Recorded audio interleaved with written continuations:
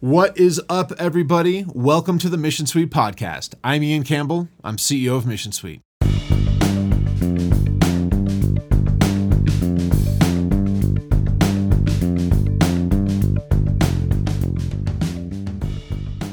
Here's the audio from our latest community table session. Dean and I had a great conversation, and I'm really excited to share this with you. If you want to see the video, you can head on over to youtube.com/missionsuite and check out our community table playlist. If you'd like to join our next community table session, head on over to themissionsuite.com/community table and fill out the form to be notified before our next session. I should hit that start recording button. Man, I'm on top of things today. That's key, man. Don't let anybody say that January is a crazy month because, random things happen. Well, it's better that you remember it. So we are recording this. Yep. Right. Exactly. So we are recording this as of now. So if you have, if anybody's asking you, hey, how can I see this thing? You can always direct them to Mission Suite's YouTube page, Mission Suite's Facebook page. Dean will have this, and I know that he makes it public as well on the Vantage Group and his own personal stuff. So definitely keep an eye out for that, especially now that the recording is live. So. Dean, I got to tell you, you'd think with the number of these things that we've done that I would have memorized our intro by now, but it's all good. It's the change of location. That's what did it to you, man. You weren't in your office, prepped and ready to go. Exactly. It threw me off. And, I got here early just to make sure that I was prepared, that I was at least ready to roll and prepared. It's right. Just, apparently I forgot that it doesn't auto record when you're on your phone. So we are good. Oh man. Yeah. But I think that today is going to be a cool conversation. We're talking a little bit about power of a niche, and we've all heard that concept and that conversation or talking point of niches make riches, and if you want to be if you want to be terrific, be specific, and I can't count the number of bad cliches right. that I've heard that surround this idea of really diving into a niche. But what was it for you specifically? I'm curious, what was it that kind of made you think, hey, this is something that we should really be talking a little bit about today? Yeah, I think there's two or three things. One is I think people just generally have heard you got to have a niche, you got to focus, but they don't always fully understand why, right? And so what the power of narrowing down your focus is, and there's so much benefit in doing so. So that's one piece. The other is this general fear for business owners of if I narrow my focus, I narrow my market opportunity, right? So it's like this fear of missing out. And the reality is it's quite the opposite. And if you kind of stay broad, you actually narrow your effectiveness in your marketing and sales, and also your product sort of development and how you price and how you position. It makes it all more difficult. So those are the two things that kind of came to mind when we started kicking around this concept. Yeah.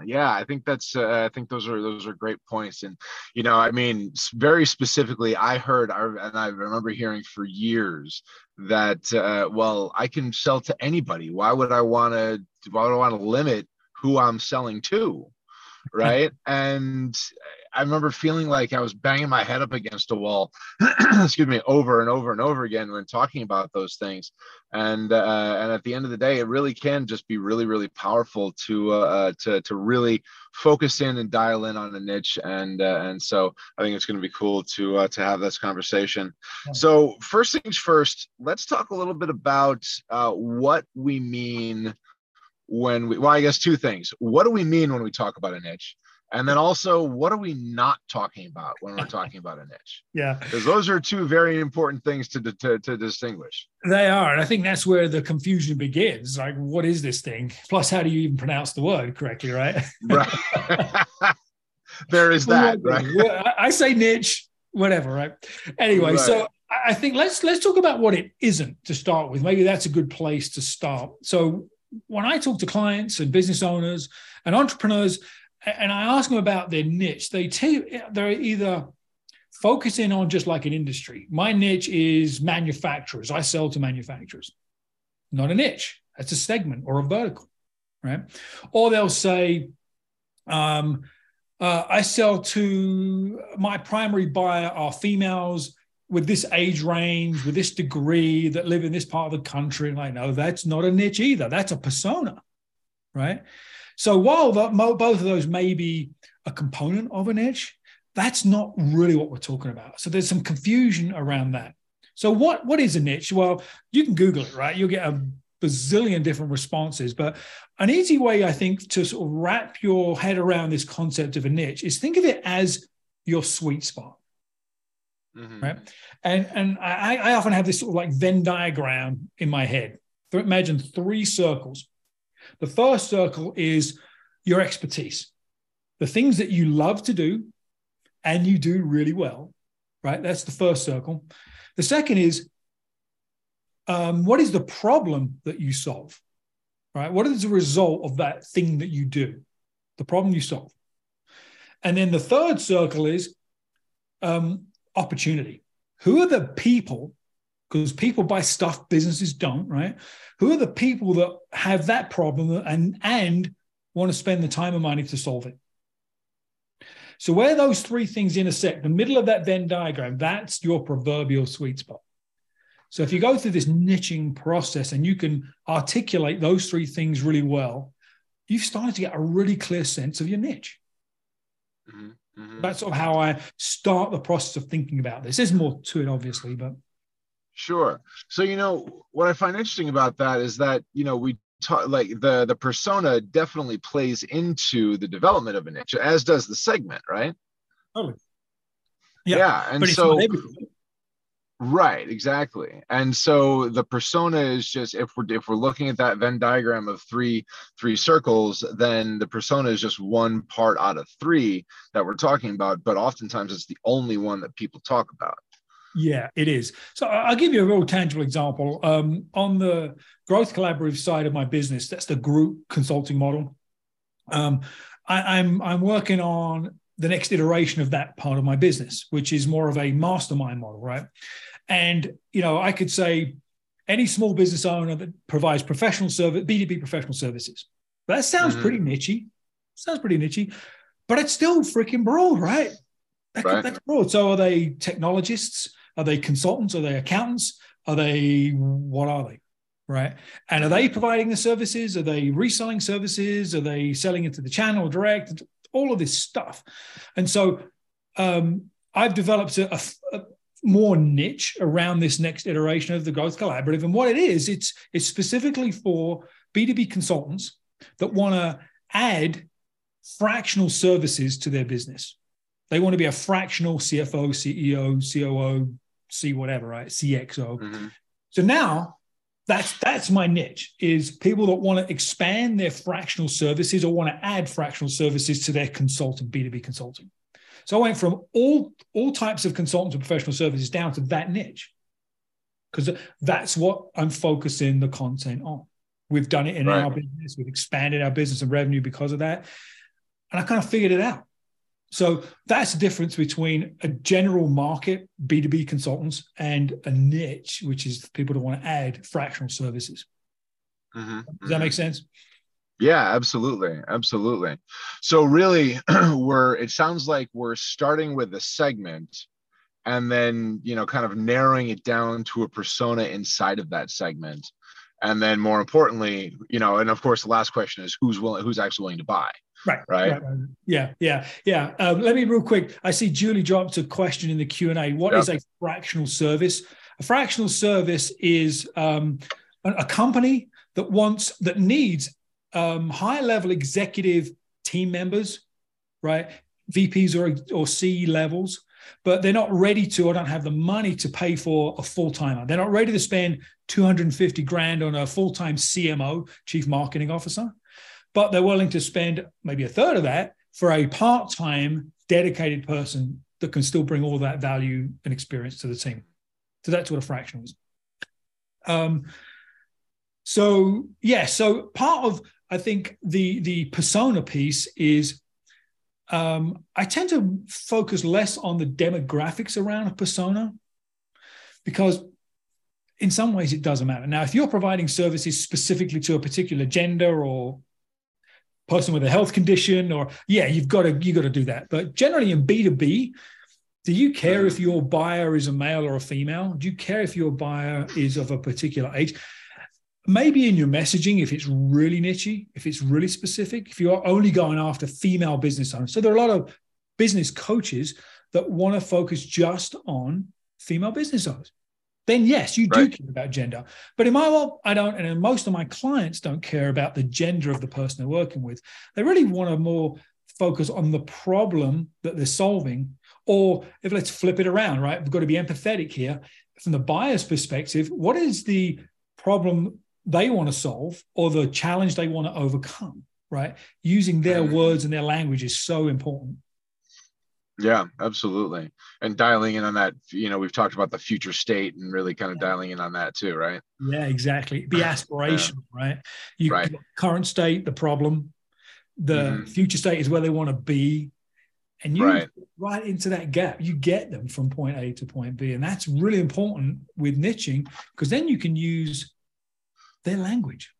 If I'm selling to all business owners that sell B2B services, I could use really general language. But if I'm selling to the fractionals, right, I'm going to use their language. They want high ticket, right, executive level engagements. So that's the language I use, because I could be in B2B selling bookkeeping services at $300 a pop. Very different market, very different, price point. So again, part of the benefit of niching is to align your messaging. Absolutely. So let's talk, kind of going back to that Venn diagram, talking a little bit about the offer that you're making to these people too, because that is a big part of that whole niche, right? Because we all have a lot of different services that we're offering, and more than likely, ideally, want to offer multitude of services to the same client, because it's easier to do that than try to find a bunch of different people to do it otherwise, right? So when we're thinking about that, again, I imagine, and I've talked to people about this a lot, and I know that niching has become more popular over the course of the past 20 years than it was when I was, doing this, a long time ago anyway, but at least 10 years ago when I was talking about this stuff. But the offer is a big deal. And I used to hear a lot, why would I only want to talk about one thing to this prospective client? Why don't I want to talk about everything? Because I do a lot more than just this. So again, kind of targeting in on that niche, why do we want to make sure that we're focusing in on just the one service that we want to be offering to this one person? Yeah.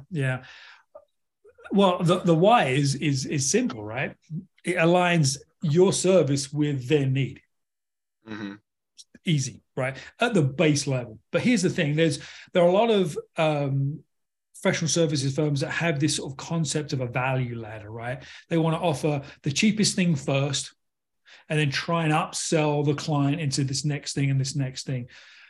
The problem with that whole sort of ascension model is that if you're selling a low priced offer at the beginning, what kind of clients are you attracting?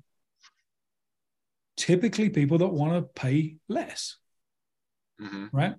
So if you have this whole suite of things and you can offer this, you can offer that, you're not attracting a consistent prospect. You don't know if you're putting out there, you've got the $199 thing and you got the $10,000 thing and you're marketing all of this stuff, you never know who's coming through the funnel and you're not attracting anybody consistently.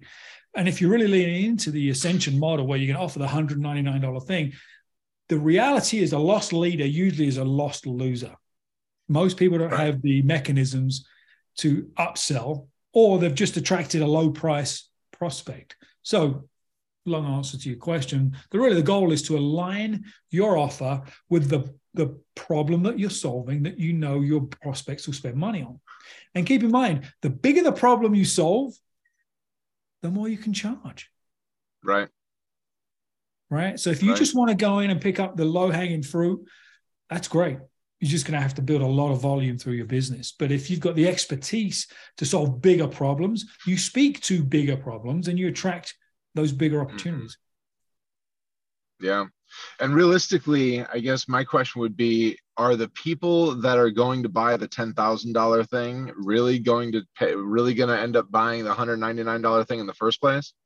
Or are you just spending a lot of time and money focusing on trying to build one person out of 100 into that $10,000 client, whereas realistically, you probably just could have gone out and found the one person for $10,000, right? 100%. That's the whole alignment benefit of understanding your niche, right? You start to formulate and then reformulate over time your offer, right?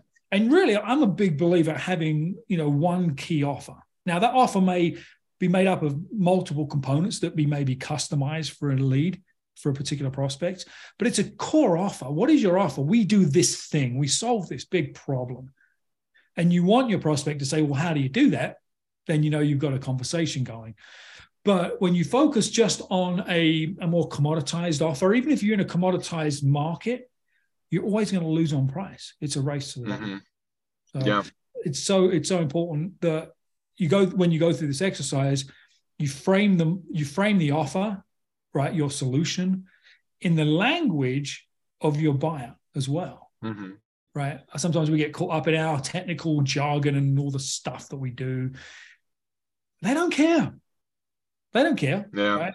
They think from their perspective. So empathy, as you go through your messaging, is really important too. Absolutely. So we talked a little bit when we were talking about this before. We talked a little bit about building up the echo chamber. And obviously we're really diving in on the benefits of defining a niche, and we'll talk more about how to kind of build it out, as we in a little bit here. But talking about that, building that echo chamber and some of the benefits of that, because most of us have only heard the term echo chamber is a very negative thing, right? Mostly pertaining to social media. But we can kind of spin that, and in this particular case, if we do it right, we can use that echo chamber as a very positive thing, as long as we are really, really specific in a niche. How does that work? Yeah. Another way to think about echo chamber is maybe a more positive way to say is ecosystem, right? Your messaging ecosystem, all the places you put your stuff out in the world, social, digital, podcast, print, I don't care. That's your echo. That's your world, your bubble. And your job is to bring people into your messaging ecosystem, your echo chamber, right? Right. And the people that you will attract to come in, that they opt into your email, they sign up and they connect with you on LinkedIn, they're the people that they resonate with what you've got to say. So that's the positive spin on the echo chamber, is bringing those people in. So from a messaging sort of stack perspective, if you're clear on your niche, that big problem that you help solve, that's where you speak. You speak to that first in your messaging. That's going to cast the widest audience of people that care about that problem. Then when you get them into your echo chamber, your ecosystem, then you can provide messaging sort of down the stack. And we can talk about kind of what that looks like here in a minute. But you want to cast a wide net in a narrow pond, if you will. Right. So that's why really understanding the problem. So I'll use a client of mine as an example. They work with before we started working with them, they worked with a lot of B2B businesses doing management consulting, sort of strategic planning, strategy work, growth work, doing some great work, but was having a really hard time finding the right fit client, the ideal client, and converting those into higher ticket engagements. And so with a lot of conversation and work, we narrowed it down, and really it wasn't B2B businesses. It was really more technical manufacturing, engineering focused persona, if you will. So that became part of the niche. And so understanding that allowed us to sort of shed a lot of the lower ticket offers they were offering. One day this and little workshops there. We're going to solve the big problem. The big problem for them was having a clear roadmap to scale. That was the problem they were trying to solve.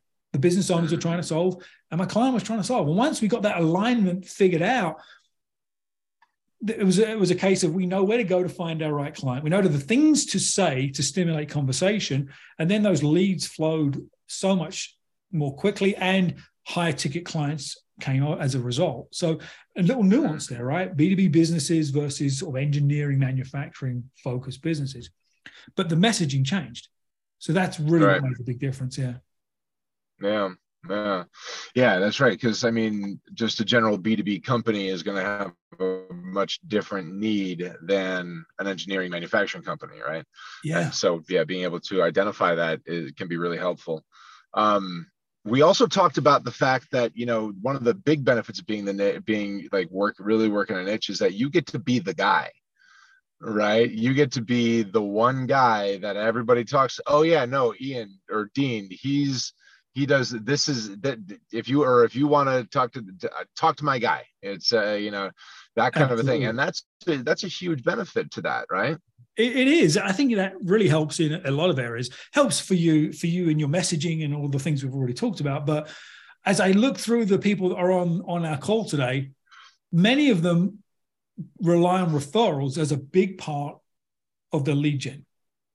And so many people we talk to struggle with getting consistent referrals, right? They're out there coughing it up and zooming it up and all of this stuff, and they're meeting lots of people, and it's not resulting in referrals. It's not resulting in revenue. And a lot of the times that's because you're not easily referable, because you're not easily memorable, because you're not the guy in the niche. Right. And so if I'm out there and I know 10 digital marketing agencies and they all do SEO, they all do websites, blah, blah, blah. That's great. They're all good. But how do I differentiate and find the right opportunity for that particular agency? It's tough. I spend a lot of time talking to these kinds of folks because I do refer them, but because it benefits my clients. So I spend the time. But if I was like, all right, ABC agency specializes in, I don't know, e-com, and, consumer product, I know exactly how to and when to refer them because they're my guy for that niche. Right. So that's another huge benefit is it makes you more easily referable and more memorable too. And when that referral comes in and that business owner does a quick Google search of you, they see, this is the guy or the gal, right? This is the person for this need. So that sort of trust transfers so much more quickly than a generalist would. Right.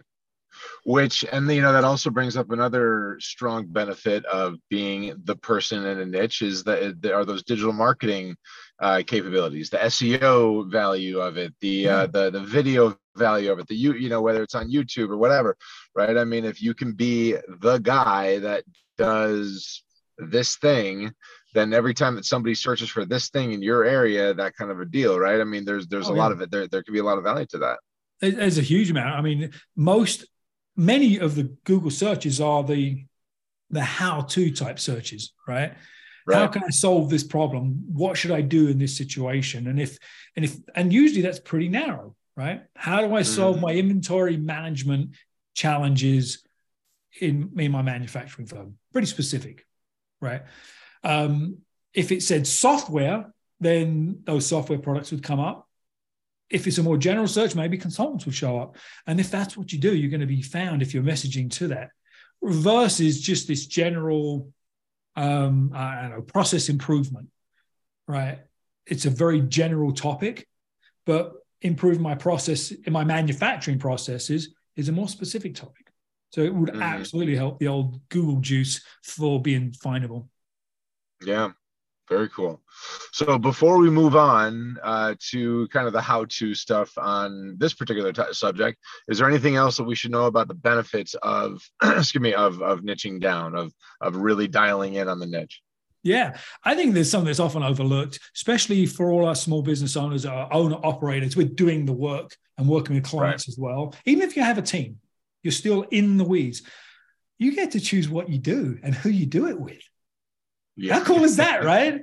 You don't have to work with people you don't want to. You don't have to attract clients that aren't a good fit, people that aren't a good fit, projects that aren't a good fit. Work with the ones where you can have the most value, make the most money if that's important to you, have the most impact. How cool is that, right? Yeah. We've all had clients that we just like, all right, we won't do that again kind of thing. Yeah. So remember, it's not just about them. It's more about you and your business. Right, right. That's a huge point too, because I mean, it's something that this should not like our work. Yes, there's always going to be things that we don't like doing. I mean, like I hate coding accounting stuff in QuickBooks, right? I mean, Right. but it's a part of what I got to do so that my accounting team can figure things out, right? I mean, it's just part of the nature of the beast, and that's fine. Whatever, I'll get it done. But I mean, at the end of the day, this should be fun, right? I mean, this should not be this should not be a hassle, if nothing else. It shouldn't be something that you dread waking up to do because it's your business. Yeah. Doesn't mean it's always easy, right? Doesn't always mean it's easy. But if you're doing the work Right. you love, you're doing the work you love, and you're doing it Right. with people that you get along with, you like, in some cases you really like, right? Mm-hmm. Then the hard work becomes so much more manageable. So I Yeah. think we often, we go chase the money, right? We go chase the money. Well, these people Yep. will buy my stuff. Yeah, but you always hate working with them. You end up not being as profitable as you thought, and all the other things that go along with it. So take control back in your business, maybe. That's another way to think about it. If you Yeah. really spend time so we're going to touch on the how here in a minute, but go through this process of building your sweet spot, your niche, and then just live with it for a while, right? If that makes you feel good, that's probably the right direction, and it will evolve over time. It always does. But I got a firsthand experience, right? We've all been through it. Grab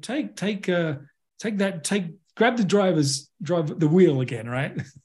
In the business. Exactly, right. And I think and it's important to keep that in mind too, is that it does take time. This is not something that you don't go into, like there's some testing and refining and whatnot that has to be done to figure out actually what you want to be doing. So if you jump into this, you're like, oh, this is horrible, and you jump back out, you're probably selling yourself short on something like this, right? Yeah, absolutely. Yeah, this is an iterative, always reevaluate process. And I will say something that maybe in the marketing world it might be considered controversial, but I don't know if it is you can have more than one niche, right? Right. You can. Yeah. You just can, right? And again, in my business, my consulting work, I'm usually working with slightly bigger businesses, professional services, the tech and this consulting and all of that stuff, right? It's a different niche to my growth collaborative niche, which is now really focused down to these folks that want to do the whole fractional thing. Certainly similarities, right? But sure. If I'm a $10 million business isn't going to buy my mastermind service because it doesn't fit. It doesn't fit. So, and the smaller companies can buy my consulting services if they have the need and resources. That's fine too. But they are different niches, and I've got different offers for those two niches. Mm-hmm. But if you stand back and people look at my business, hopefully they think, well, that still makes sense, right? It's not like I'm selling to farmers and coders, right? Software developers. Right. Like that makes no sense. There's some alignment there. So don't limit yourself, but yet limit yourself. Right. If that makes sense. Figure out where the fence is and then play inside that fence, right? Yeah. Figure out where you want the fence to be, I suppose. Yeah. And start with the main niche, right? Get that dialed in first before you say, oh, Dean said I can have more than one. Get one dialed in, get it figured out. Prove that you can generate leads and business for that first niche. And once you've got that piece of the business moving forward, then you can think about a second niche. But until then, just start with one. Yeah, absolutely. So let's talk a little bit about that. How do you select that first niche? Like, how do you go about choosing what that first niche that you really want to start to develop and define? How do you pick? Yeah. It's not easy, right? It's because we want to do all these things with all these people. Right. So know that it's going to be a process of elimination, if nothing else.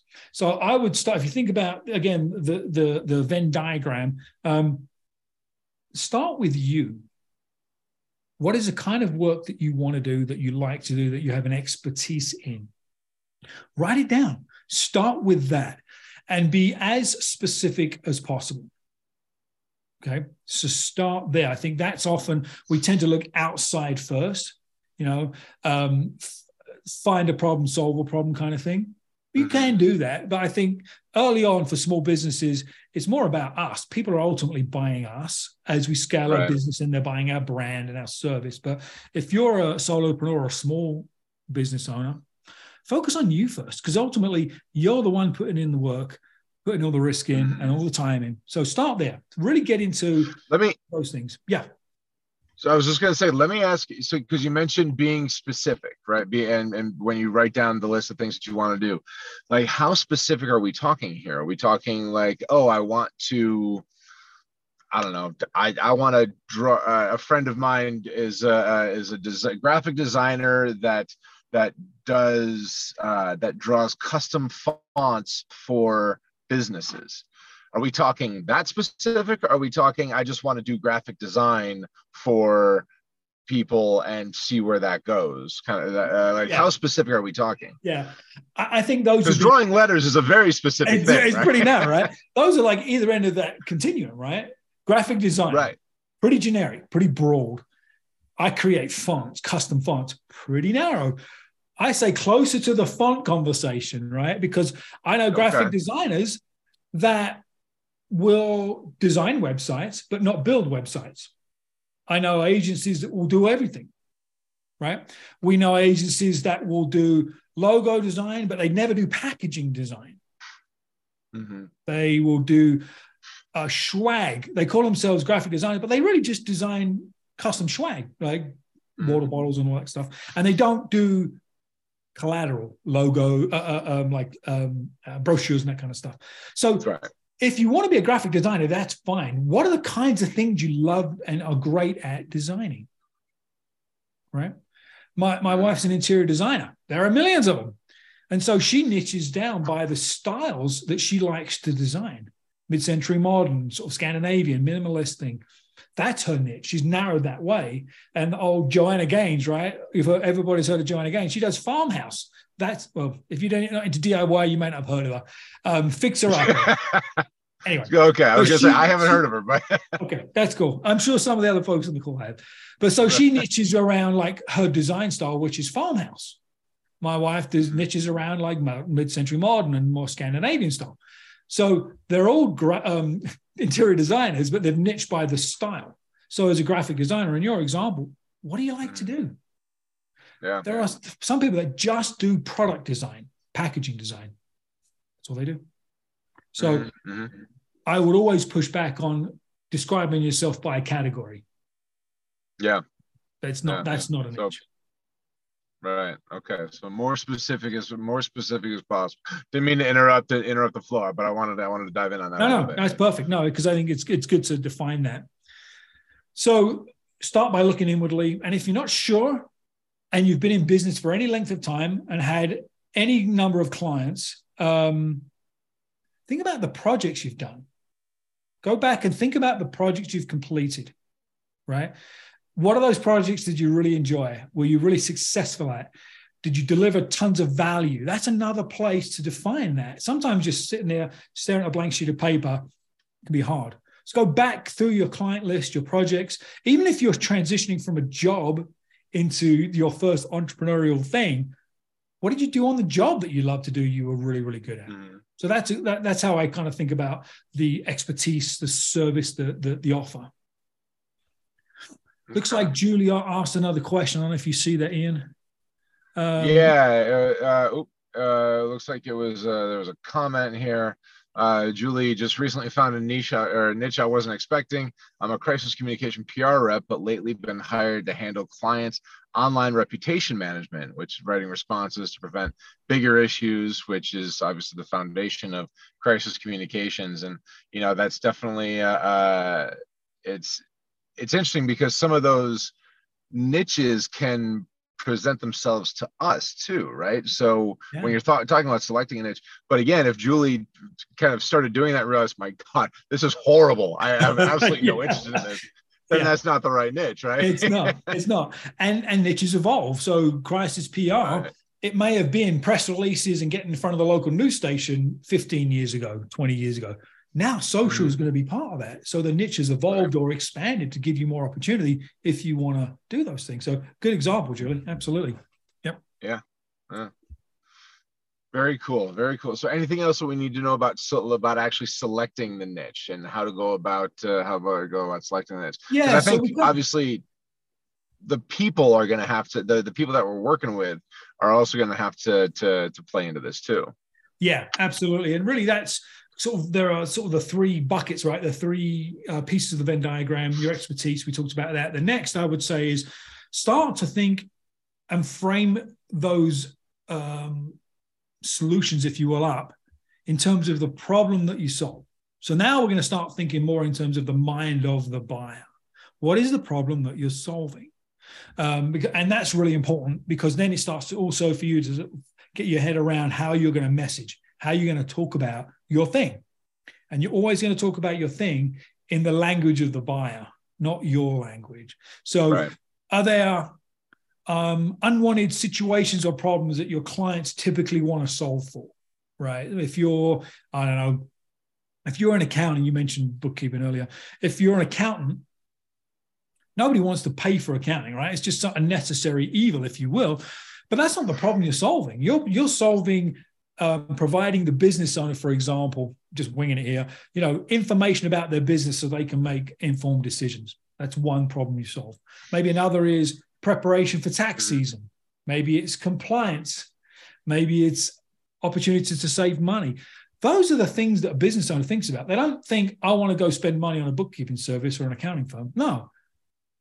They're solving a problem and they have to get that service to do so. So what is the unwanted situation or problem is a way to think about it, or even like a triggering event. Here's another example. What is a triggering event or a situation that causes your clients and prospects to search? What happened? What's gone on in the business? Maybe it's business growth has caused their systems to break down, right? Maybe it's I don't know, Chat GPT, AI has come on board and now we're freaking out about our business. A triggering event, right? That's another way to think about the problem that you help solve and how you may be found. So that's really the next step, is going from expertise to problem. Then as you kind of go through that problem discovery sort of processing phase, another thing I would encourage people to do is to think about the beliefs related to that problem. So beliefs meaning is generally in that industry, this is a known problem that nobody's figured out how to solve. Or it's that thing that everybody in our industry talks about. Or it's not a big enough problem that if I don't solve it, it's not going to have dramatic effects on my business, or if I don't solve it, it is going to have dramatic effects on my business. If it's not a big enough problem, people aren't going to spend the money on it. So that beliefs process, think about the beliefs that are wrapped around the problems that you solve too. It gets you further into the head of your niche as well. And the last thing I would say around this is you can be aspirational too, right? We talked about current problem and future state. You can niche around the hopes and dreams of a particular segment too, right? I really love to work with and focus on working with growth-oriented business owners. If I just want to stay in business, make a good living, and that's just like don't make any waves, probably not a fit for me. I want people that are aspirational. They want to grow. They want to have an impact. They want to serve and do good. And I attract people like that, and I love working with people like that. So maybe there's part of that as part of how you niche too. Those sort of passion or mission-driven organizations could be part of your niche. Right. Different persona, different. That's interesting. So, yeah. And so what it sounds like is that there can oftentimes be a lot of blend in between the problem that you're solving and the people that you're working with.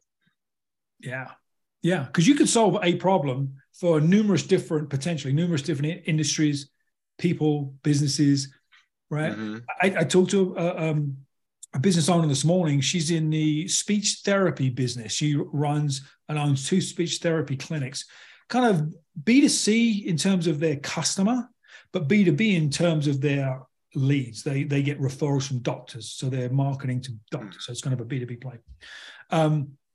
So she's a speech therapist. Not usually something I would work. I work with some medical practices, sure. But as I think about that, I really enjoyed the conversation and we got on really well. But am I the right fit? Can I do the work? Probably. Should I be doing the work? Maybe not. Right. So she was looking for marketing strategy, right? Referral building, how to differentiate. So on the surface, I do all those things. But once we got into the market, her market, it became less of a fit for my niche. Right. Makes sense? Yeah, that's interesting. So as we kind of talk a little bit more about the people that we're working with, because again, there is an aspect of, because I'm thinking about time, and there's a couple other things I want to make sure that we touch on too. But as we start looking at the people that we're working with, I mean, there's got to be an aspect of I want to work with these people too, like we talked about, right? For sure. Yeah. And so so beyond that, if taking it one step further, you know, how do you really flesh out and really well define that aspect of, and I know we kind of touched on this earlier, but just to kind of like square it up into this one section here, you know, what are some of the things that we should be thinking about or doing to really, really, really define exactly who we want to be providing these services to? Yeah, it's a really good one because it's a tough one, right? Anybody that needs sales consulting, I can help. Anybody that needs CRMs, you can help. Well, maybe not, right? So I think the clearer you are on your services, your deliverables, your value, and the problem that you solve, the easier it is to narrow down the true market that has that problem. So I'll use Mission Suite as an example. CRM, marketing automation, you have an amazing tool set.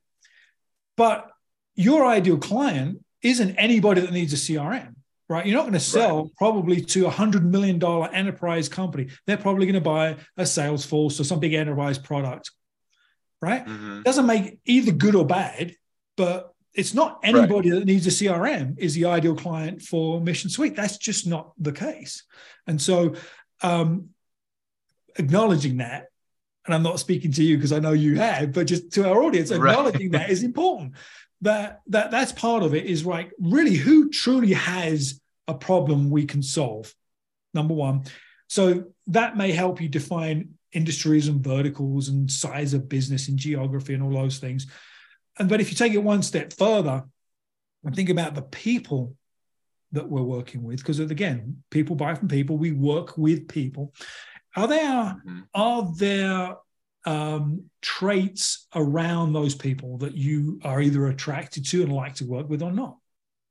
Right? As I said earlier, I really enjoy working with and focus on working with people with a growth mindset. That to me, that's on my mind when I talk to prospects. Versus a business owner that sort of is coming from a position of fear and they've got the last few dollars, they've got to get over the hump. I feel for those people, but I'm probably not the right fit. I'm not a turnaround guy. That's not what I do. So it really is important. And again, go back to the beginning of what we said earlier on is, what are the clients you've had the most fun with? Who are the clients you've had the most fun with? Just think about it. Write them down. Name them. And then think about what made it fun and productive and successful. What made that? Write down what you think, and you will find patterns. You will find consistencies. And that's the one way to figure out that who as well. Right. You know, and you bring up the fact that we're talking about that people do business with people. At the end of the day, we work with people, right? Regardless of what the company is. And so what I've found, what I learned the hard way a number of years ago is that, you know, thinking about the clients writing down the clients that you had the most fun with and whatnot, isn't just writing down the company and saying, oh, it's this kind of an organization, or I really liked working with membership organizations because, you know, they're a lot of fun and this, that, and the other, blah, blah, blah, whatever. But it was because it wasn't the organization that I really liked working with, as it turned out. It was the person that was there that made the work fun. Yeah. Right. And then fast forward to, you know, a number of years later, and that person has moved on. Yeah. She's still awesome, and I enjoy working with her in her new organization. But the people that are there in the other one, right, aren't necessarily as much fun to work with for me and whatnot. So I've had to, you know, so this was fortunately a long time ago, but you know, it was definitely something that I had to realize that, you know, it's not just the companies that I like to work with, because that would tell me that any membership organization would be a blast, right? Yeah. And so you have the knowledge and expertise to work with membership organizations. That's part of that narrowing process.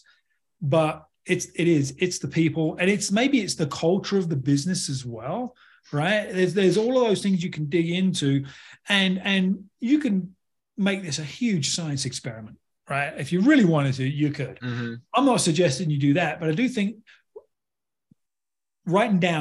identifying and writing down those key characteristics for each of those three circles is amazing. Will do amazing you'll get amazing benefit with clarity with that, right? Because you'll start to see patterns. You'll start to see what you've been thinking and feeling becomes words, becomes tangible, and you can go talk to people. Right. And then when you have that next referral partner meeting or a channel partner meeting, you can say, here's the people I love and working with and have the most impact with, and they'll immediately be attracted to that, or they won't. And that's it. Yeah, absolutely. And you know, we've talked too about the collaborative selling, and, you know, like basically changing the shape of our sales conversations, right? Defining the culture points of the companies that you're working with, and defining the character traits of the people that you're working with helps to shape your sales conversation too, because now you get to not only ask, well, are you a good fit for my stuff? And is my stuff a good fit for you? But you get to start exploring different conversations around, are we a good fit to work together too? And hopefully save yourself a lot of headache down the line. That's right on. I mean, and even if you're not overt, right, in the conversation, right, it's top of mind, right? One of the things I think a lot of consultants of all flavors forget to ask or understand is, has that business owner spent money on professional services before? Right, more than a few dollars. Right. If they haven't, then there may be some additional barriers to overcome. Are they really open to outside advice? That could be a character trait. I look for people that have engaged with other professionals in the past. Whether it's been a good or a bad experience is irrelevant, right? Not completely irrelevant, but it's a little irrelevant. Right? But if they're like, I've never hired a consultant before, I don't know what I'm doing. Right. It frames it up for me.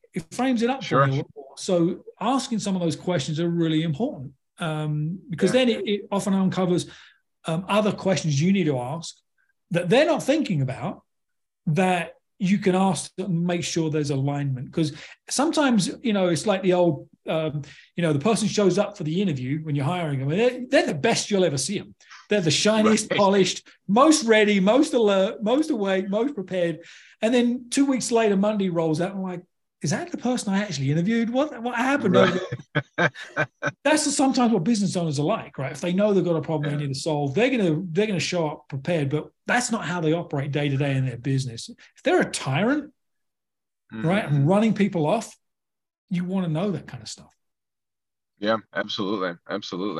And you know, one of the things that occurs to me in this conversation too is that, you know, very frequently there are opportunities and there are causes to say, hey, can I talk to this person on your team to learn more about the thing too? And you can kind of lightly and gently probe for character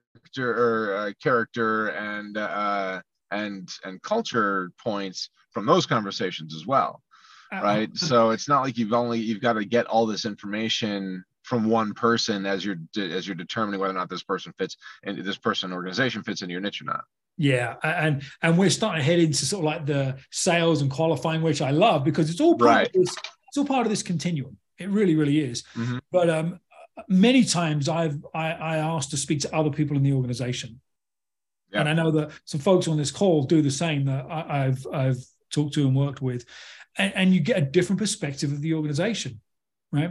Mm-hmm. And so don't be afraid to ask those questions and be really clear on what you're looking for, right? And that often will uncover additional good or sometimes not so good, facts. Right. Yeah. So last thing that I want to kind of touch on before we wrap up here is, using that niche to really define messaging, really define target. Obviously, the targeting kind of takes care of itself, but we touched on using your niche with your messaging and whatnot. But how do you go about using that niche to really, really, really target your messaging? And this is something that we've kind of touched on a number of different community table sessions when we've talked about messaging in the past. But I want to make sure, like I said, that we're kind of that we bring this into the conversation here too. Yeah, it's a great way to sort of wrap it up here. We don't pay for services; we pay for transformation. Mm-hmm. Right? In B2B, where many of us are, we pay for transformation, right? What is that transformation? Depends on your niche. How do you impact that transformation? Depends on your niche. And so I've said the word empathy a couple of times, but be empathetic, which means being in the shoes and mindset, if you will, of your buyer, right?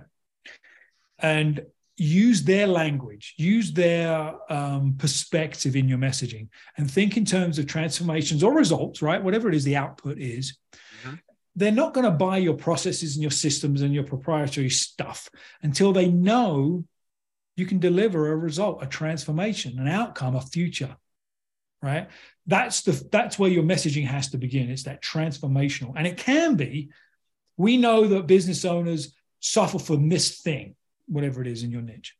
Right. And I'm like, yeah, I suffer from that thing. Tell me more. You've just brought them into your messaging ecosystem. Then you can start to talk about transformation, future, that future state. And then the next step is they ask how. They raise their hand, they download the white paper, they sign up for the demo, they do the thing, whatever the thing is. That's the how. That's them asking how. So think in terms of those phases. And if you understand your niche and their language and their mindset, the messaging becomes a lot easier. Yeah. It's always iterative though, right? It's never done. Right. Very cool. Well, as the sun sets on me and my picture continues to get darker and darker, I was going to say, one of the issues of being on the road is that you're at the whim of the sun. So last things, just kind of wrapping up, right? So final thoughts. One last thing that we want to leave everybody on the call with, kind of last thoughts. What would that be? Start with you. Start with yourself when you rethink your niche. Don't think about the market. Don't think about all of this other stuff. Start with you, because if you're delivering or involved in that delivery, that's what counts. You're never going to be happy. You're never going to really lean into the business unless you really enjoy what you're doing and know you can deliver value. So start there. Most of the time we look outward first and then we kind of back into our services. I would say that's backwards, especially for the small business owners on the call. Awesome. Well, very cool. Well, as always, this has been great. I really enjoyed this. Thank you for all the insight. That was very cool. And as for everybody on the call, for everybody listening to the replay, everybody watching my shadowy figure talking in the witness protection style video screen here. If you have more questions, again, this is on Facebook, it's on YouTube. You can reach out to us there, and you can connect with both Dean and me that way. Dean's on Facebook and Instagram and all the things, and of course, so am I, Mission Suite. So you can reach out to us at any time, and drop questions, comments, thoughts in the comments of the video that you're watching, and we'll do our best to get them answered. Yep. I got one other quick thing, if you don't mind, Ian. We just launched a new scorecard for our market. There you go. A little bit of light there. Yeah. A new quiz. It's a scorecard. If you go to revenueroadblocksquiz.com, it's free assessment. It takes about 3 minutes to complete, and it'll ask you a bunch of questions about your business, your marketing, your sales, all of your things. And you'll get a scorecard and a report that's customized to you with some specific actionable items that you can focus on to improve the score in certain areas of business. We have the business broken into 4 pillars of growth. So go out to revenueroadblocksquiz.com. Free, take the quiz. If you have any questions when you take it, let me know. It's hopefully it's a really good tool that people can use to help kind of get going on some of the things that we talk about. Absolutely. And we'll link to that in the comments too, so you can, or in the description of this, so you can check that out there too. Awesome. So Perfect. Very cool. Well, everybody, thank you so much for joining us today, and we will see you next month. Cheers.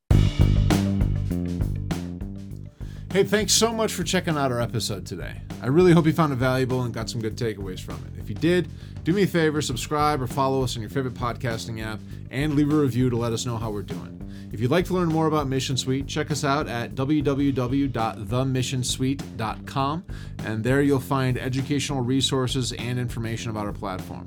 Also, don't forget to check us out on Facebook, LinkedIn, Instagram, and YouTube, and be a part of the conversation. And we'll be back soon. Cheers.